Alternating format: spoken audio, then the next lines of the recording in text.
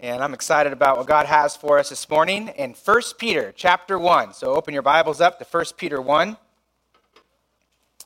And we're speaking about living out your salvation. 1 Peter chapter 1.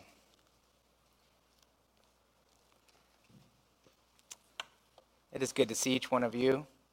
And some of you that are joining us by live stream, we miss you. And we'll look forward to seeing you, Lord willing, in the future. But it's good to see more and more people able to come back and gather with us at social distance and following the guidelines. But we'll have some announcements at the very end of the service about that. So some future things going on. 1 Peter chapter 1. The Bible records in Exodus the encounter that Moses had with God. Moses at that time was a grubby shepherd, and he was there in the dusty bowl of the Middle East, and he was a dirt of the earth kind of guy. He worked with sheep. He worked on the side of a mountain. He worked in a valley, and this guy knew what it was like to be clean because he grew up in the palace of the Pharaoh, and he knew what it was like to be dirty because he was out in the wilderness. And one day when he was on the mountain of God, he was with his sheep, and he saw a sight that he had never seen before. He saw a bush that was on fire. And the light that emanated from that bush was different. It was unique. It was a glorious sight. It was the glory of God. And the fire and the light did not scorch that bush, but yet it still burned. And there was a glorious person in that fire. And as Moses drew near, this voice called out a warning and said, "Don't come near. Stand back. Take off your sandals, for the place on which you are standing is holy ground." And the next words he says, "I am the God of your fathers." I'm God. So what Moses encountered there was this manifestation of God as this light, and he recognized from the voice of God, as he viewed this light, that God was holy. In fact, the response that Moses had to this was, the Bible says, Moses hid his face for he was afraid to look on God. Today we're talking about the holiness of God. And there Moses encountered, and really just a glimpse, and probably just in a shadow in some sense of God's holiness. He viewed the purity and the brightness of the glory and the holiness of God. Now, he wasn't able to actually look at God. Bible says, in fact, God said to him later on in Exodus 33, that if you were to actually see me, you could not survive it, because his holiness is so pure and so powerful and so different. So Moses was able to have this glimpse of the holiness of God. It's interesting how the Bible describes holiness and even portrays holiness as a light. I think about the sun, which is the brightest light that we have, right, in our galaxy here. And the sun is really a good description, or good illustration, I should say, a good illustration of holiness. Last year, my family went to a science center, and we got to see through a telescope the sun. It was pretty cool. Now, we didn't look directly at the sun, we did through the telescope, but there were lenses, there were dense filters, and if we would have looked directly at the sun, we would have burnt our eyes, right? The sun is a very dangerous thing to look at. It's a very dangerous thing to be near. You have to be protected from the sun. It's very dangerous, but actually it's the same, the sun that is dangerous to us is the same sun that gives us life.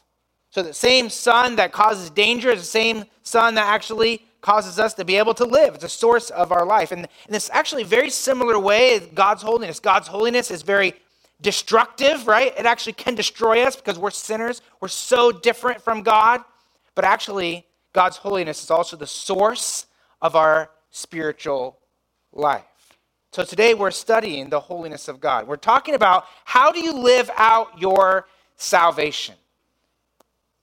Last week we saw in verse 13 The first command of 5 commands that we're looking at over the next couple of weeks, we saw that you should set your hope in view of God's future grace. The next command we're going to see is actually in verse 15. We're going to look at verse 14 through 16. So after Peter talks about these inward hopes that we should have, our mind and our hopes being transformed by the grace of God, he goes next to our conduct. So we see in verse 13, it talks about our inner person. Then verses 14 through 16, you see he talks about our conduct. And the command here in this verse, or these verses, is that we should pursue holiness. We should be holy in view of God's holiness. So we're going to be looking at verses 14 through 16. And then over the next couple weeks, we'll look at the next couple commands. Now, I do have a small announcement before I forget. And next week, Carl is going to be preaching for us. So that'll be fun. So we'll take a break 1 week, and then we'll come back right into it. But I think it's going to be a good time next week. So we're going to look in 1 Peter chapter number 1. We're going to read in verses 14 through 16. Just because you've been sitting a lot, I'm just going to go ahead and have you stand again, okay? It's only 3 verses, but it kind of gets your legs moving, your blood pumping there, wakes you up. So 1 Peter chapter 1, verse 14 says, "As obedient children, do not be conformed to the passions of your former ignorance, but as he who called you is holy, you also be holy in all your conduct, since it is written, you shall be holy, for I am holy." Let's pray. Father, I pray for your Spirit to bless our service and the teaching and preaching of your word this morning. I pray that you will clearly speak through your word to our hearts. And may the holiness that is portrayed through the Holy Scriptures, may the holiness of God condemn us, but also give us hope in light of the gospel of Jesus Christ. May it give us the life that you promised to provide. So God, I pray that this will be a life-giving service through the power of the Holy Spirit. We pray this in Jesus' name. Amen. You may be seated. In verses 14 through 16, we see a number of different verbs, but the main verb, the only imperative, is actually found in verse 15. It's the verb to be holy. It's the only command we see here in these 3 verses, and that is that we are commanded to be holy in view of God's holiness. You should pursue holiness in view of God's holiness. And that's really the key idea I want you to take from this sermon here this morning. If you don't get anything else, get that right there. And that is, you should understand God's holiness, and that should compel you, therefore, to be holy. What is holiness? Holiness. What is holiness? I'm not talking about the holes in your pants and your socks. I'm talking about the H-O-L-Y, holy. Like, what is that? You know, it's a hard word to define. I looked in a lot of different systematic theologies and a lot of different books and tried to figure out what do people, how did they define holiness? And there's a lot of Bible words and definitions that are pretty close to each other. You know, people kind of plagiarize off each other a little bit. This one's a really hard one to define. The holiness of God is very difficult to have a set definition for. But I think it's because this is a word that describes who God is. And it's hard to describe who God is because God, in some sense, is indescribable. God is completely separate and different from anything that we can imagine or fathom. Being able to comprehend who God is impossible. We are finite creatures. We cannot imagine something that is infinite. I mean, think about us. We are limited. We're bound by time. We're bound by space. We're made of matter. We are bound in our knowledge even. We're trying to understand a being who is infinite, that has no boundaries, who's all present, all knowing, all powerful, and self-existent. How do you describe that kind of being? How do you understand that kind of being? Well, the word the Bible uses to help us try to comprehend something about God is the word there, holy. It's holy. I think trying to explain God is kind of like trying to explain calculus to a 2-year-old. And that's probably even not a good way to illustrate it, right? You can probably teach a couple concepts like 1 + 1, but you're going to have a hard time getting beyond that. And that's the same way when we try to understand who is God. Like, what is he? It's like we are trying to understand something that we can never fully comprehend as mere humans. But in the Bible, in the Old Testament and New Testament, God uses a word, and really it is the key word that describes him, and it's the word holy. And the word holy in the Old Testament and New Testament, in the Hebrew and Greek, basically means to separate, to set apart. There's a negative side where you're separating from something, and there's a positive side where you're separating unto something, or you're consecrating unto something. And we know the idea of separation. When I was growing up, I collected baseball cards. Anyone collect baseball cards in here growing up? Oh, there's a couple people. Or how about your kids collect baseball cards? Okay, there you go. You can tell how old people are in this room by that, I guess. But if you got a really good card, like you sanctified that card, if you could say. You made it whole. You set it apart, right? If you had a Ken Griffey Jr., like what would you do with that card? Well, you'd keep it out of the grubby hands of your brothers and sisters. You wouldn't let your friends touch it. So you'd separate it from them. You'd make sure it didn't collect dust somewhere and get dirty. And then you would separate it unto something. Maybe you put it in a plastic holder, and you'd keep it somewhere. And maybe it's still in your parents' attic. You think it's going to be worth something someday. Got news for you. It's probably worth about the same amount of money. Maybe less, right? So, we have things in our society that we may have as sacred, or we set aside. Or I think about even the Gettysburg Address. Abraham Lincoln, he declared the battlefield of Gettysburg there, he could declare it to be hallowed ground or holy ground. In other words, this is going to be now set apart, and really this kind of sacred, unique area that we're going to use to remember what happened on this site. So holy has this idea we're separated from something and separated unto something else. So God is holy. He's set apart from everything that's unlike him. So that includes imperfection. That includes sin. That includes all of creation. He's not a created being. Like he is, was, and is to come. Like he's eternal. It separates him. He's separate from, I should say it this way, he's separate from everything else, everything other than himself.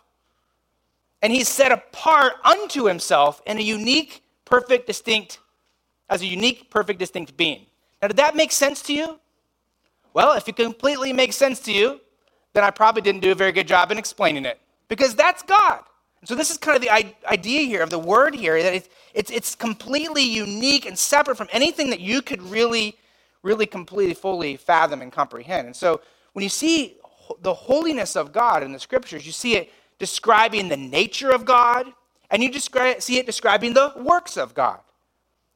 So it's who he is, and it's what he does. And so that's, if you want to say like the simple definition for most of us in this world, that's the definition right there. God is set apart from everything in who he is and what he does. So there you go. That's very simple. Now, some of you say, well, I want a more complex definition, so I came up with another one. And that is this one right here. And that is, this is the holiness of God. It's that God's nature is unique and supremely majestic. It's unique and supremely majestic.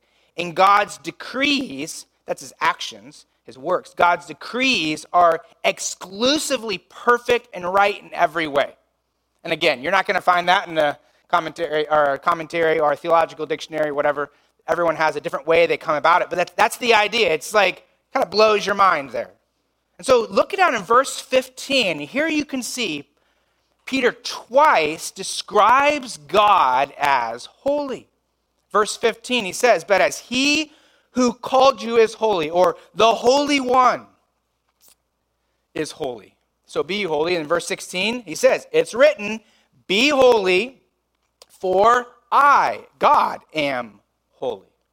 And in the scriptures, the primary attribute of God we see is the holiness of God. Again, when Moses comes and he sees this bush, how does God describe himself? He says, get away because you're on holy ground. There's something different about me. This morning, Justin read in Isaiah, and there Isaiah is standing before the holy Yahweh, God, in the temple. The glory fills the room there. The seraphims have 6 wings, and they're covering everything because God's holiness is shining forth. And so, what was the way these seraphims describe God? They said, holy, right? Not just holy, but what? Holy, holy, holy. In fact, if you look at the end of the book of Revelation in verse chapter 4, actually, I think I have these up here. There we go.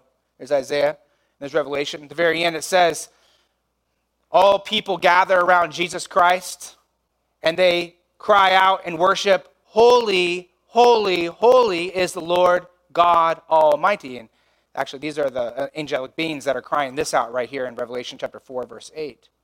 So what you see, when people see God, when these angelic beings, when they understand who God is, they see this holiness, they recognize, or I should say they recognize this holiness, this set-apartness that God is. And you can see the repetition of these words, holy, holy, holy. And what's happening there is actually God is emphasizing that, not just that he's holy, but this is something that is true, and this is something that is of most importance. And so in Jewish writing, when someone wanted to emphasize something, they would repeat it. So Jesus taught, and what did he say? He said, truly, truly, I say to you. So he's repeating something. He's saying, I got something super important to say. And so when you see something like this, when you see it repeated 3 times, it's like this is of utmost, of the highest possible importance. Now, when I want to emphasize something, if I write an email or a letter to someone, usually email, not letters, but I will maybe bold something, maybe I'll underline something, maybe I'll highlight something, maybe I'll italicize something. Has anyone ever written an email or something and you highlighted, bolded, italicized, and you all capsed it? You ever done that? Okay. Has anyone ever seen my emails that have done that? And if you do that, what are you saying? You're like, this is super important, right? And that's what you see from these, if you want to say these angelic beings here, it's like, this is super important. Holy, holy, holy is the Lord God Almighty. In the scriptures, you never see God described as love, love, love. You never see God described as good, good, good, but you do see him described as holy, holy, holy. And the repetition of those words represents that God is one holy being, but also 3 holy beings. That's when we sing holy, holy, holy, that song. You recognize the Trinity in there because that's what actually the 3 times of the 3 attributes of holiness there describe the 3 holy persons of God. Now you might be thinking to yourself, Ben, you're spending a lot of time talking about God's holiness. Why are we spending so much time on God's holiness? Well, in order for you to be holy like God is holy, you have to understand that God is holy. You have to understand what that means. And what I really want from us in here is I really want us, in some sense, to have our minds kind of blown away by the reality of the holiness of God, of who God is. God's holiness means that he is described as set apart. But actually, do you realize that the holiness of God, the word holy, actually is his name? It's a name for God. Think about this passage in Proverbs. The fear of the Lord is the beginning of wisdom, and the knowledge of the Holy One. So his name is Holy One, or literally what it says in that text there, it's holy. The knowledge of holy, that's his name. In fact, even didn't Mary say that when she sang her song? She says, for he who is mighty has done great things, and holy is his name. So when we think about God, we think about him in this context that he is described as holy, but actually by his very fundamental nature, he is holy. In fact, holiness governs all of his other attributes. Think about that. The holiness of God governs all of his other attributes. So you think about just God's nature, his essence. So like let's take, for instance, one, that God is self-existing, that he is eternal. So think about that. God always has been, God is, he always will be. Now, are you getting that in your mind? God always has been, he is, and he always will be. That is completely unlike anything else in this whole world. Everything was created. You were created. Everything we see was created by God. It's not self-existing. It's not eternal in the fact that it's never had a beginning. Everything had a beginning. So God uniquely exists outside of his creation, and he's able to be known by us, but he actually exists eternally. He's self-existing. He's unchanging. So God never grows in knowledge. He never grows in any other way. He never has more or less. He just is. And that's unlike everything else. Everything else changes in some way, but not God. God is self-sufficient. Think about our world. Everything's interdependent, right? Everything kind of needs something else. You need something else in order to survive. Everything else needs something else in order to survive. But God doesn't. He's set apart. He's holy. He's unique in that way. God is infinite. He is limitless. And so you just think about all these attributes of God, all these characteristics of his nature, and what governs all those is his holiness. In fact, even when you think about the works of God and the attributes that really describe his works, like for instance, that God is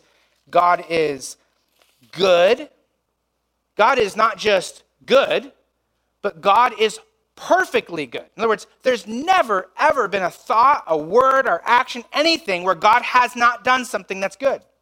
God is good. The Bible says he does good. God is just, which means this. God is not just just, he's wholly just, which means God will punish every sin, and he'll punish it with the right punishment.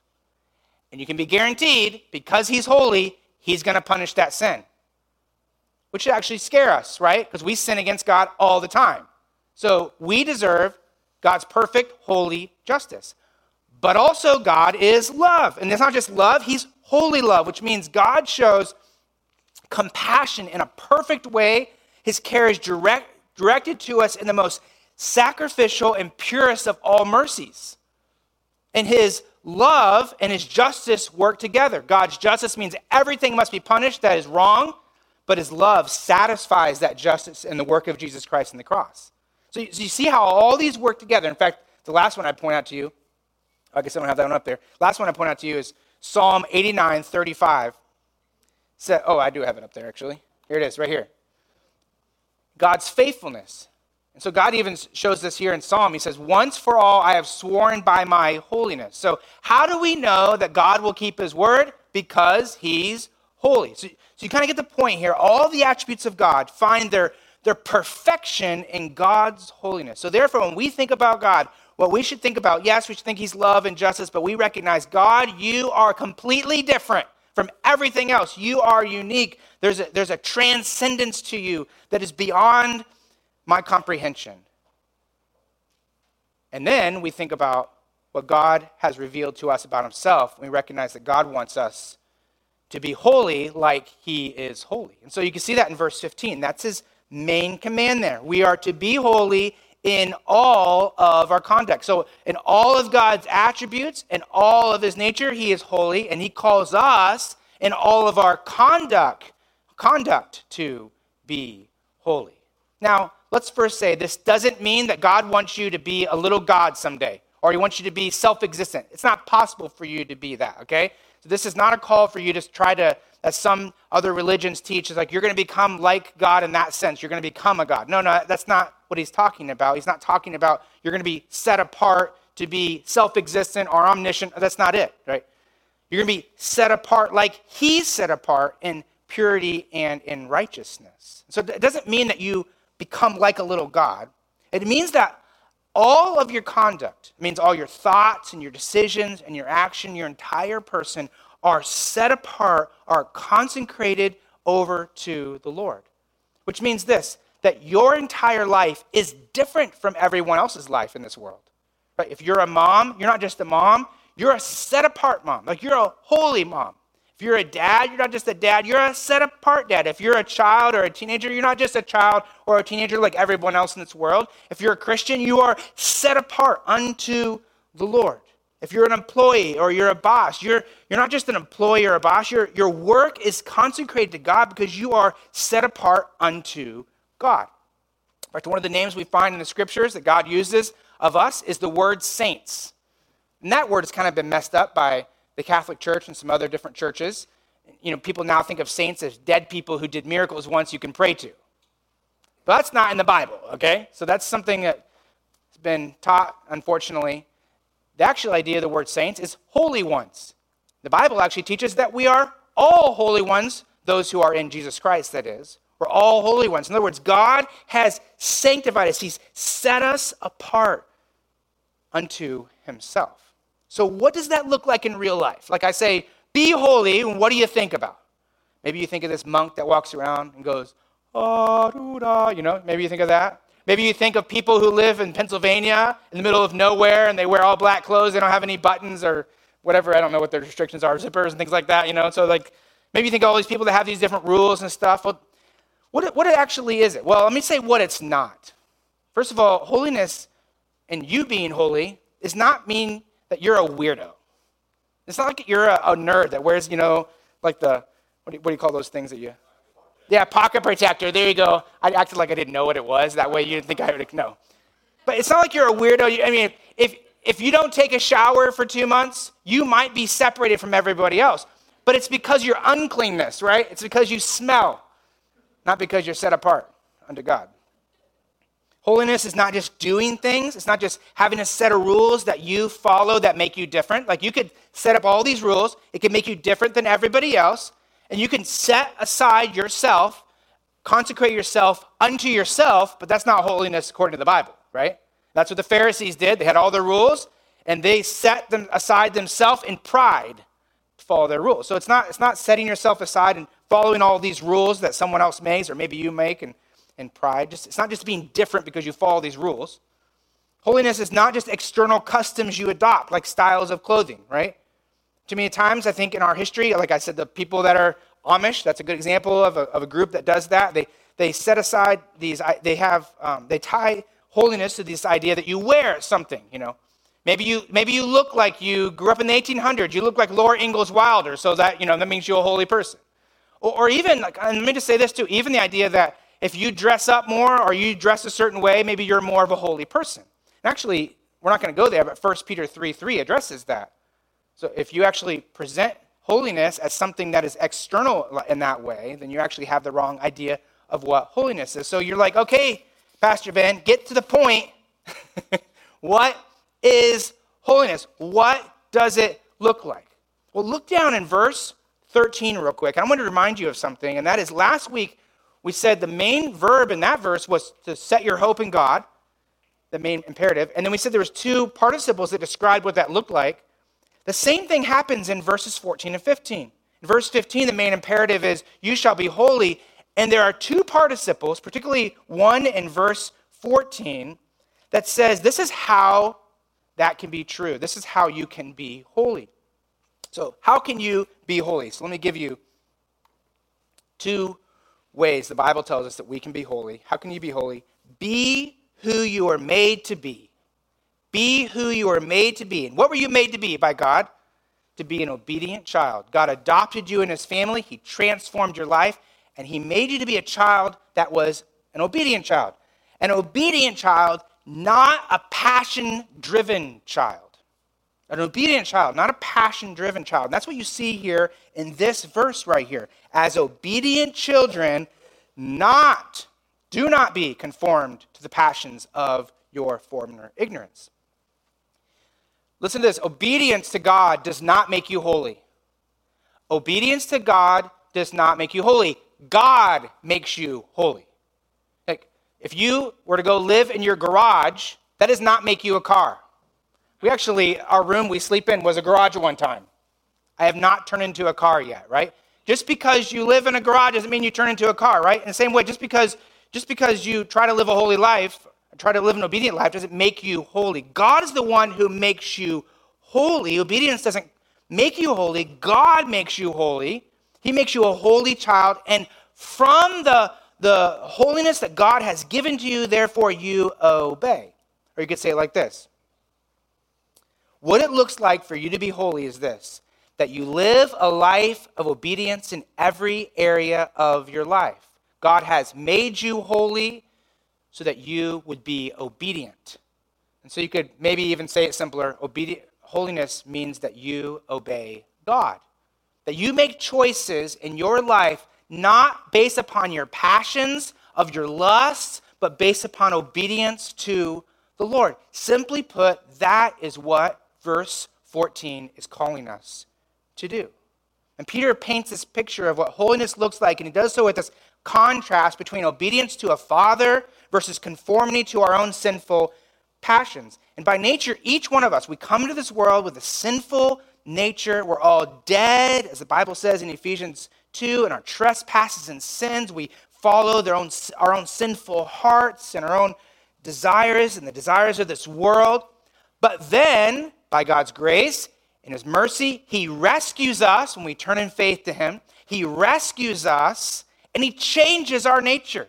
He changes us to be a new creature, one who was a sinner to one who is now a holy child of God. And he sets us apart unto himself. In fact, what's really neat to see is you can see that throughout this chapter 1. So look back in verse number 2. I love doing this because it kind of ties everything together. It's really neat how this looks in this passage. So look at verse 2. Here you have God the Father. He elects us, or you could say it this way. He chooses to set us apart. So you can see even in his choice, it's election. And as an election, you can see the holiness of God. He chooses to set us apart. Then you see in verse 2, the Holy Spirit is the one who sanctifies us. You know what that word is, or you could say what the root word is in Greek? It's the same one for holy in verses 15 and 16. It's hagios. So the Holy Spirit, he makes us holy. He changes our nature to be holy like the Father. And then what's the whole point?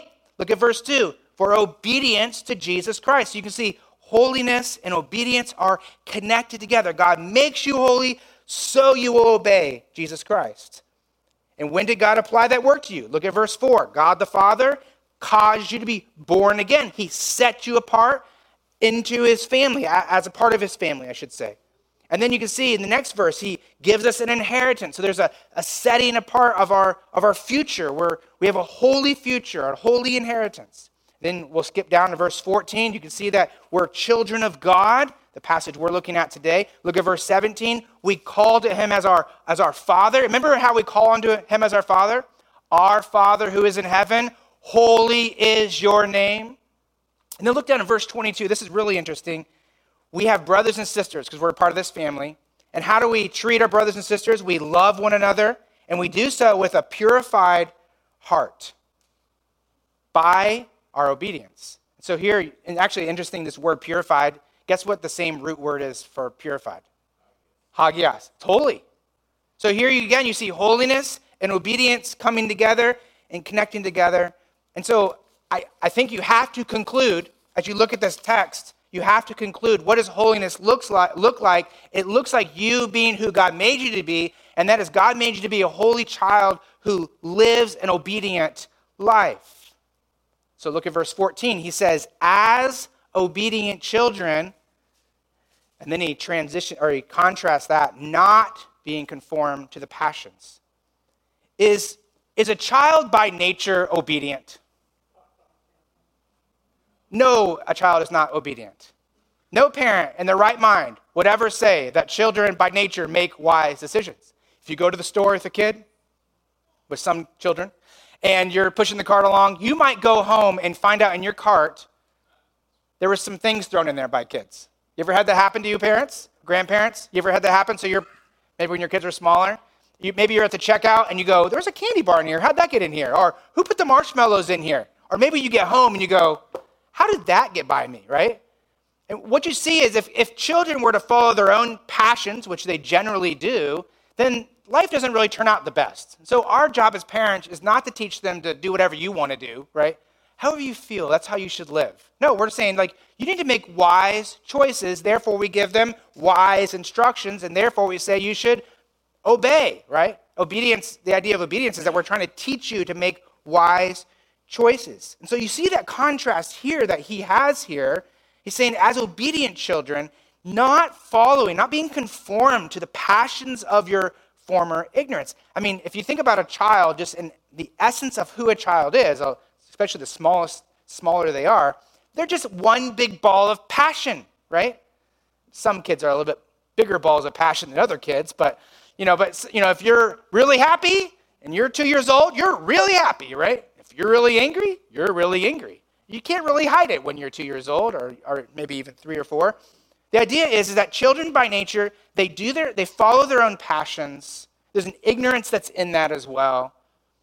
But God actually wants us to live intentionally an intentional, obedient life. So he says in verse 14, don't follow the passions, or this is kind of the idea of your sinful desires of your former ignorance before you were a believer.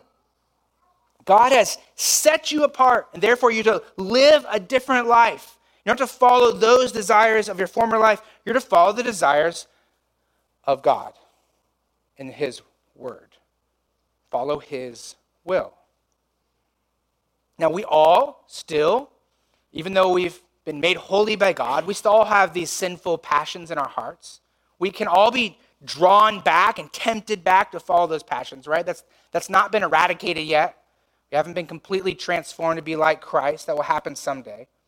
So that's the warning he gives here. Don't follow your heart. Well, where do you see these sinful passions at? Well, they're within you and they're around you.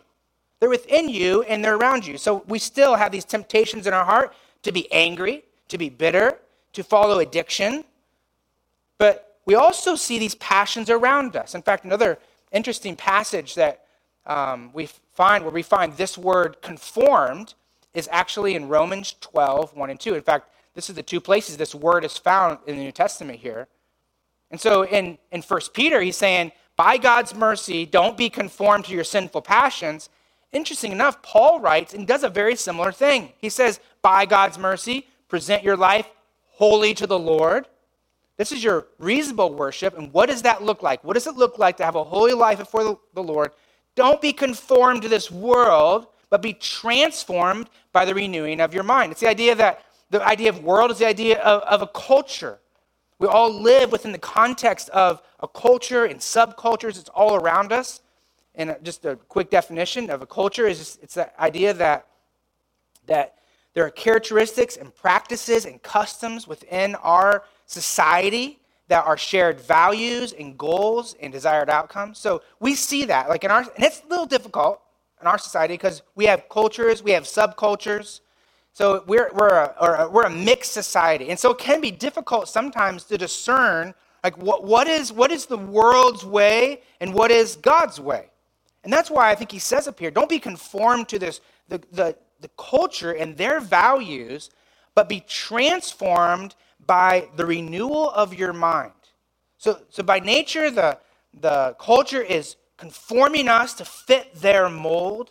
And God says here, no, you need to be transformed by the renewing of your mind, which means this. It speaks of the power of the Holy Spirit to change your inner person, to change your thoughts through the Word of God.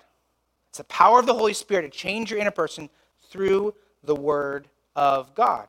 So there are values that we have as Christians because God's Word and God values this, and it just causes us to live differently than them. We are, in some sense, set apart. So we have a Sunday here, and many people think of Sundays. Now with COVID, it kind of changes some things, but many people think of Sundays as me day. It's the day I watch sports. That's not happening now, but we watch sports. We kind of relax. It's the day when everyone gets together. But actually, the Lord calls this day the Lord's Day. It's actually a holy day. We set it aside unto the Lord. I think we can look at our world, and I think those who are older than even me, but even myself, as you kind of look and you ask yourself the question, why are so many young people just swept away with our culture's values and ideas? Have you thought that? Why are so many young people swept away by our cultures? And I think it comes back to this idea here in Romans chapter 12. People naturally are conformed to the values of the culture that's around them. The culture and our own passions to mold us and fashion us to follow what our sinful hearts desire. And the only thing that can combat that, is the transformation of the Word of God. Our minds being transformed by the Word of God. So I think, honestly, when I diagnose what's going on in our society, I see a society who's following their passions. If they're mad about something, they're just going to do whatever their heart wants to do, even if it doesn't make sense. I mean, I'm not going to go to some things to think about, but just think about what's happening in the news. Some things that are happening that's crazy. It doesn't make sense. How is this actually going to be a good outcome for you? It doesn't matter. Just do whatever your heart feels. Don't worry about the results. We'll just carried away by our own passions. But actually, when we're transformed by the Word of God, we have different values. We have different ways of living. We're transformed. I think one of the clearest examples of this, though, is probably in the line of sexual purity and holiness. Would you do something? Would you turn over to 1 Thessalonians chapter 4? I think probably the clearest distinction in our society between the holy ways of the Lord and the ways of this world, the transformation of a person to be like Christ and the conformity to the ways of the world, are found really in this passage right here, and probably are most prevalent in our society today.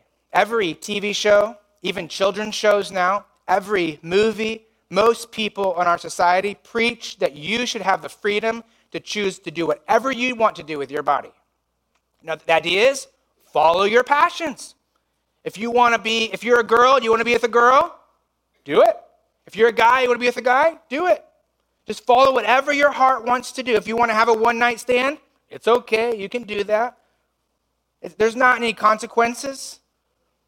And the truth is, the more our society drifts away from Judeo-Christian values and from the more people that drift away from following the principles of God's word, the more our society recognizes us as weird and oddballs. And not because we don't take showers, right? But it's because we follow the truths of God's word. The idea that God wants only intimate physical enjoyment to be between two people that are married, a man and a woman for life, is weird in our society. In fact, not just weird, but actually should be condemned by many people and their ideas and their thoughts, and mocked. And we call marriage holy matrimony. Why do we call it holy matrimony? It is an institution that God has set aside as a special union between a man and a woman. And the physical enjoyment of the sexual union should only take place in that. That is God's idea. That's not Pastor Ben's idea. It's not Lighthouse idea. That's actually God's idea. And you see it here in 1 Thessalonians chapter number 4. Remember when Dana and I were dating, before we were dating, we decided we were only going to date for the purpose of marrying someone. So we might date and find out we're not going to marry that person, but if we're going to date, that's the intention. And then when we started dating, we sat down and we said, okay, let's set up guidelines for certain things we are going to do and certain things we're not going to do while we're in our dating relationship. And so some things we're going to do is we're going to read the Bible after we have a date. We're going to have fun, but we'll have a scripture time. We're going to pray together. We're going to memorize some scripture. And things we're not going to do is we're not going to touch in certain ways and do certain things. So that's what we set up. And honestly, you would think that we were doing something awful when people would find out or someone would ask a question to be like, oh, what's wrong with you? And I'm not talking about people of the world. I'm talking about Christians. It's like I'm in a Bible college and I'm talking to people and you see what other people are doing and you see what you're doing and you're like, we're the only people. And what really convinced me, though, that this is what God wants for us was really this passage in 1 Thessalonians 4. And notice this passage. 1 Thessalonians 4. Notice the reason why God wants you to save the physical intimacy for marriage and consecrate it in that. He says in verse 3, this is the will of God, your sanctification, your holiness. So what does that look like? That you abstain from sexual immorality.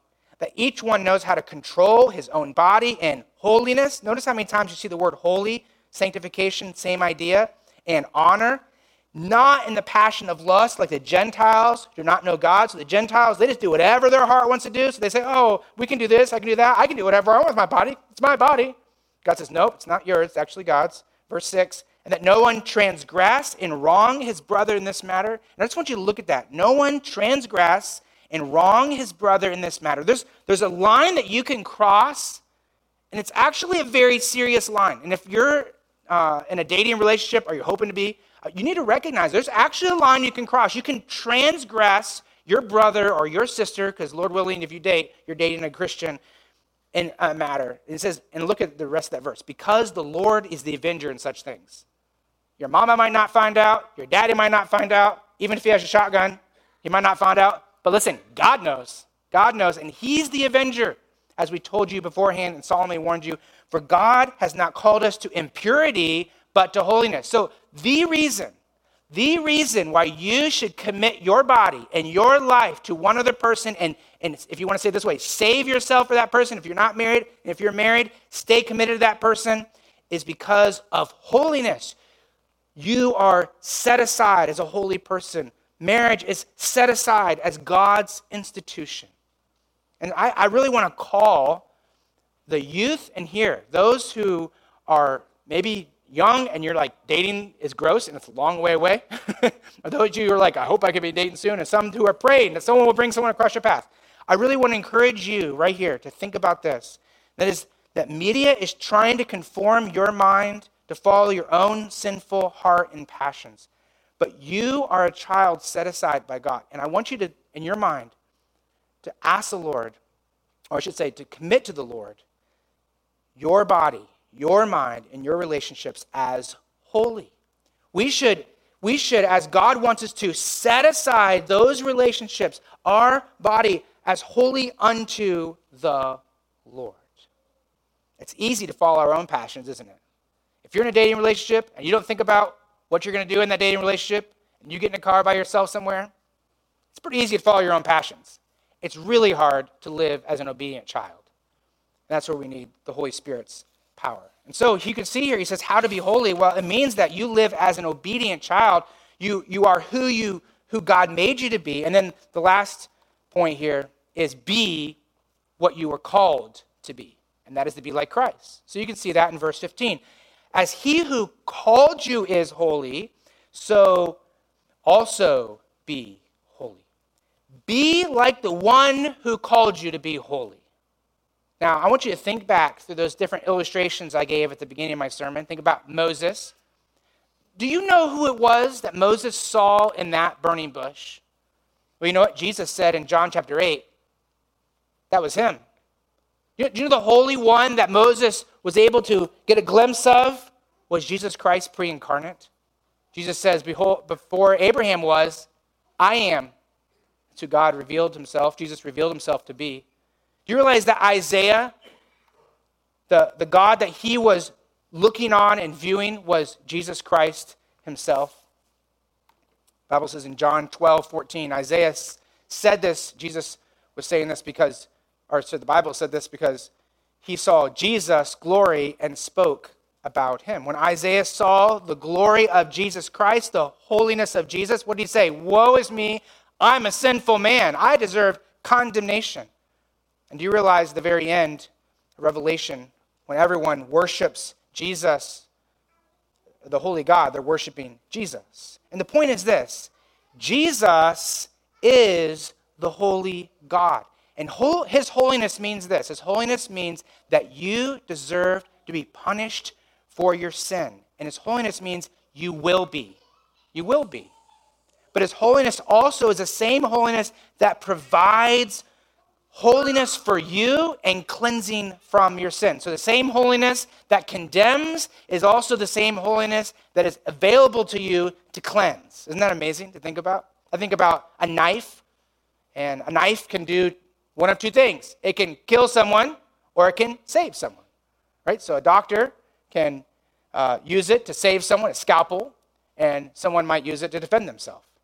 Maybe there's a person that's out and they're trapping animals, right? And so they trap maybe a coyote, and so they have this little trap where maybe the animal sticks its head through and it ties them off, and the hunter can have a choice: either take his knife and cut the animal free, or to take the animal and kill it. So the point is this: it's like a knife can do both save and it can both kill.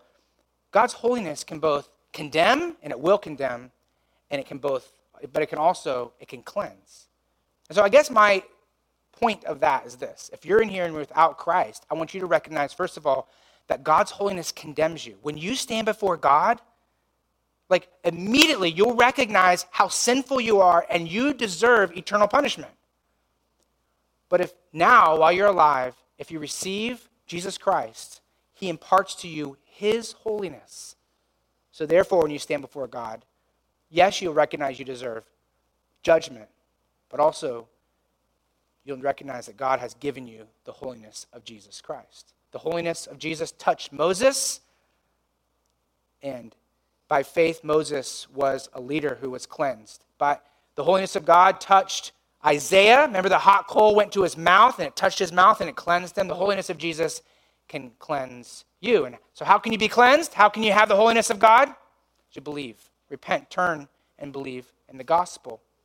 And so the calling of you to be holy is a calling of Jesus Christ. And he actually calls you to be like him. In fact, here's another text to think about. Romans 8:28. I'm not going to read through the whole thing. What is God's purpose for you in saving you? Well, verse 29, to be like Jesus, to be conformed to the image of his Son, to be like Jesus Christ, in whom he did predestinate, he called, and those whom he called, he justified, those whom he justified, he glorified. And what's the whole point of all that right there? It's to make you like Jesus Christ. In other words, the calling of Jesus upon your life is a calling to be holy. It's a calling to be holy. And then last, why be holy?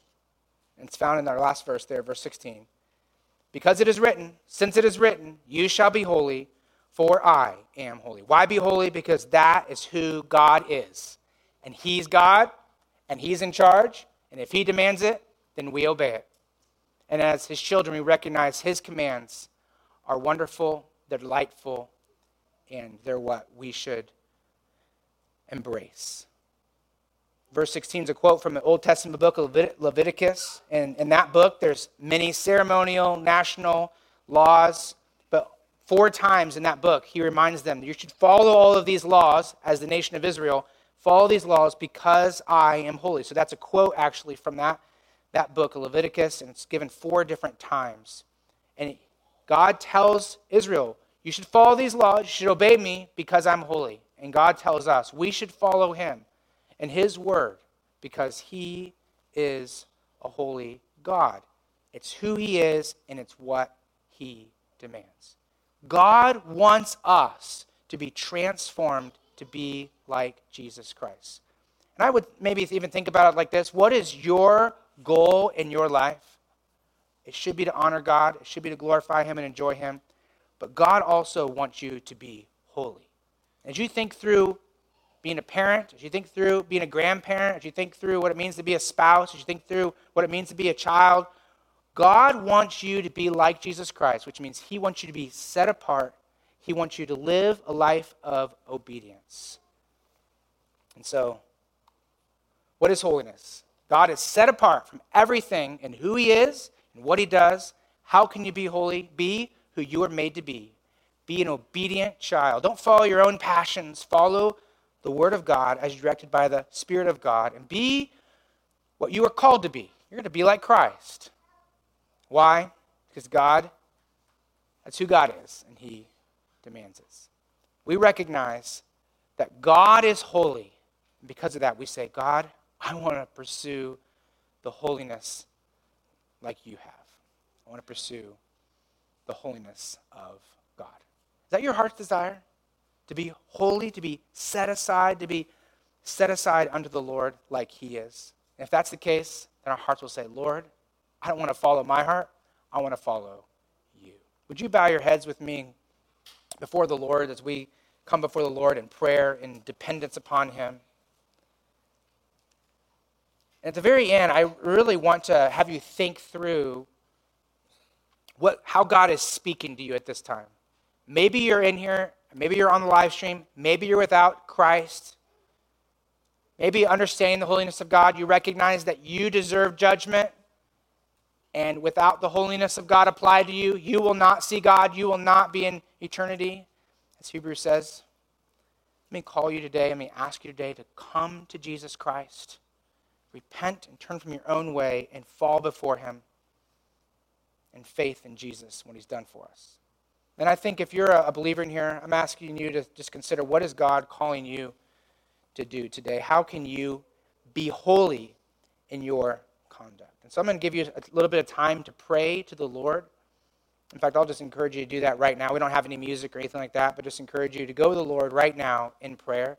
If you're a young person here, Let me encourage you to commit your body and your life to the Lord in holiness. Say, Lord, my life, my body, my mind, I want it to be set apart unto you for your glory. Let's pray in the silence of this time here.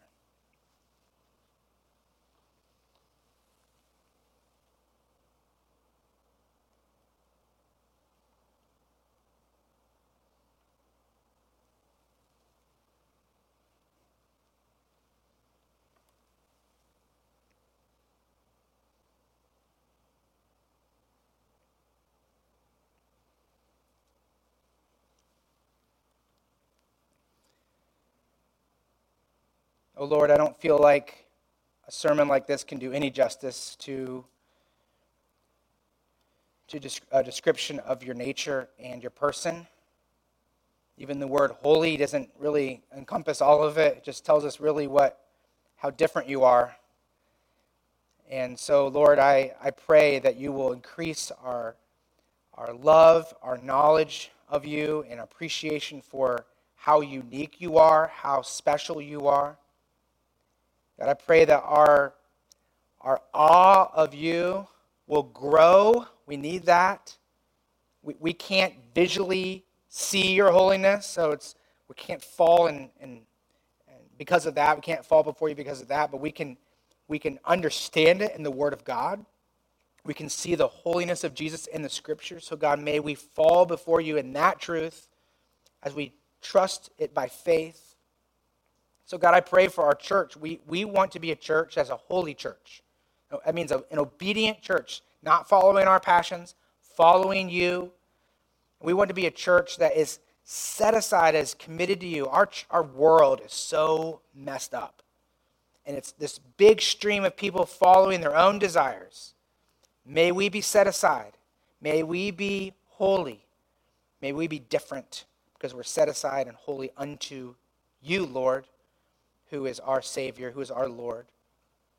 I pray for the young people of this church, all of us really, of this church, what a strong temptation it is and will continue to be for them to be pulled away by the world, by this culture, by the values that this culture has. And so, God, I pray that they will be transformed by the renewing of their mind. May they as children or teenagers or young adults, may they really have a time where they commit to you. They say, God, my life is not my own, it is yours. And then, God, I pray for those who are maybe listening, maybe some in here who don't know you. God, I pray the holiness of God will just continue to pound their heart with really the condemnation they deserve, but also the hope that is found in Christ. God, may it cut, and then, God, may it heal. And so, God, we pray this in Jesus' name. Amen. Amen.